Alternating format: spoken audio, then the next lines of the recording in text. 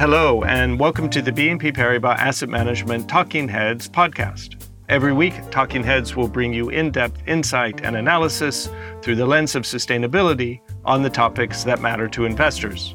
In this episode, we'll be discussing investing in asset-backed securities, or ABS. I'm Daniel Morris, Chief Market Strategist, and I'm delighted to be joined by Senior Portfolio Managers David Favier and Olivier Boutoille. Welcome, and thanks for joining me. Hello, Daniel. Thank you for having us. Hi, Daniel. So we think about the quite challenging environment for fixed income portfolio managers. We have rising rates, so far really just in the US, but the ECB soon to follow.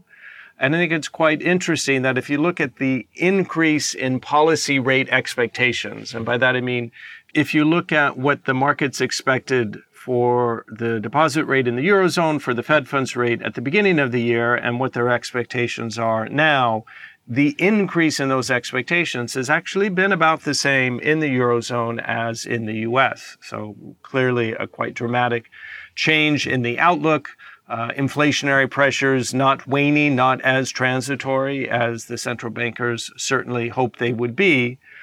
But now at the same time that we're, of course, still very much focused on inflation, we're adding growth worries to that. And recent disappointing PMI figures from the Eurozone highlight the risks that we all face, that the central bankers either make a policy mistake, meaning they hike too much and push the economies into a recession, or the argument in the US at least is that a recession may be necessary in order to get inflation back down to target. So a lot to evaluate. We look at what's happening with the labor market and appreciate that so far with unemployment rates very low and falling, anticipating also higher wage pressures. So in that environment, Olivier, David, you guys are looking at asset-backed securities. If I can ask you first to maybe give a brief introduction about your asset class, perhaps for listeners who aren't as familiar with it, and then we'll go into a bit more how things look. Yeah, sure. So David and I, we invest in asset-backed securities. We manage investment strategies across the European asset-backed securities and CLO securities, which is collateralized loan obligations. These instruments typically provide investors with access to underlying private loans granted by a financial institution, in most cases, to either retail borrowers, or also in the case of corporate loans obligations to large corporate borrowers in the leverage loan finance markets. Yes, it's right. It gives actually the opportunity for a bank, in the case of an asset-backed securities, to refinance a portfolio of loans granted by that bank. It can be mortgages, it can be credit cards, it can be auto loans, it can be corporate loans, as Olivier mentioned. But it's a technique that is used for the past 2 decades, I would say, and more if we look in the history books. But it's a very interesting product because it gives various risk-return profile to the investors, and it's why we do like very much these products, and why we do invest in 100% in ABS and CLOs in our strategies. Thank you. That's very helpful. If we look at how the market has evolved over the course of the year, and I have a chart that I follow that lists the returns in different asset classes year to date. And if I take a look at this, I see that Euro linkers or inflation-linked bonds down about 8%. Eurozone high yield, 12%, Euro government bonds, 15%. So again, not a particularly easy environment for fixed income portfolio managers. But I think ABS strategies perhaps are a bit different. So maybe tell us about how you've been addressing the inflation and interest rate environment that we've had over the course of this year. Yeah, sure. Thank you, Daniel. Indeed, the cocktail of still pending COVID development, mostly in China, still sustained growth globally, and also the war in Ukraine, which translates into high inflation pressures and high and rising rates, has triggered a sharp volatility and significant drawdowns in financial markets overall.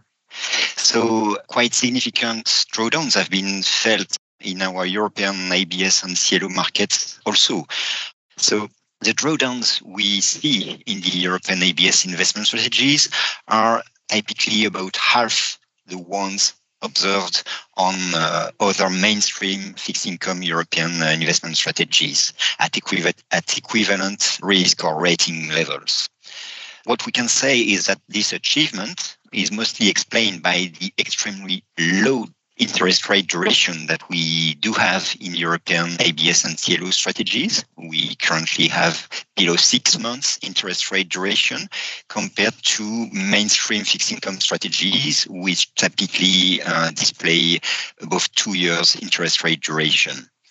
Then the negative performances we see in our ABS strategies are mostly explained by the broad risk of tone currently seen overall in the financial market, and is driven also by relative value effects across the various asset classes within the broad financial markets.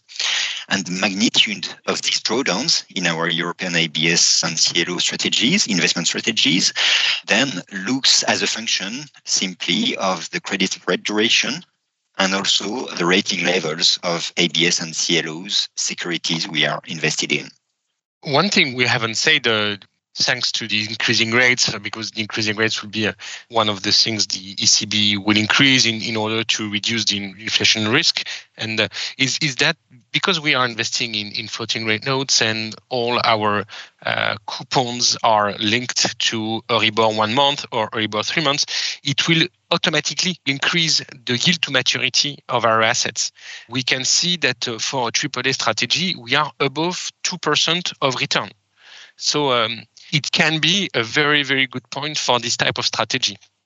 As you point out, David, asset-backed securities are floating rate instruments, which certainly has been helpful this year in terms of the performance relative to other fixed income asset classes. But I'd imagine that's also to some degree a double-edged sword insofar as rates then are also rising for households, and that would have an impact on the underlying credits that you're investing in. So how do you see that given what's happening with inflation, given what's happening with unemployment rates?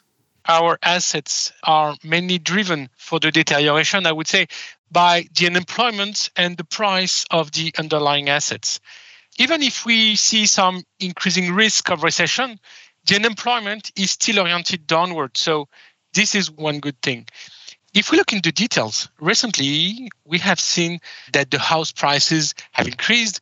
I'm saying recently, but we can see that over the last decade in Europe and the UK. And in case of defaults, it brings a buffer. It's the same thing for the auto loan market. It's more recent, of course, because it's mainly due by the shortage of the semiconductors. But I would say on the residential mortgage or the auto loan market, we don't have any fears in terms of credit deterioration. Where we might have some concerns, it's more for the consumer loan or the credit card market, mainly because it's an unsecured loan market. And of course, inflation and increasing risks will obviously have an impact on weaker borrowers. Having said that, I just came back from a global conference in an ABS global conference, and I spoke with originators, and they have already embedded this view. They have already tightened their underwriting criteria.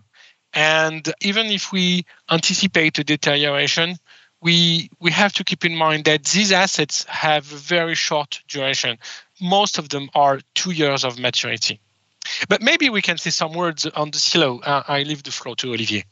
Yes, sure. Thank you, David. In the case of CLOs, things are a bit different because CLOs typically provides investors with exposure to pool of loans granted to large corporates, mostly based in Europe.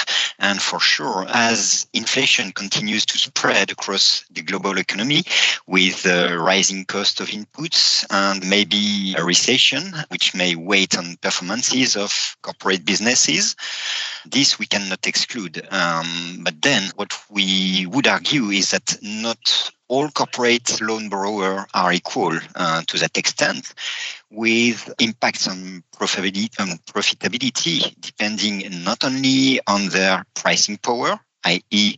their ability to pass increased production costs to end customers, but also the impacts will depend on the sector or the industry into which the corporate loan borrowers operate. And then, to that extent, industrial sectors most impacted by inflation are obviously those most heavily relying on energy and also most affected raw materials, also most involved in global supply chain issues, and ultimately the corporate borrowers depending on consumer spendings.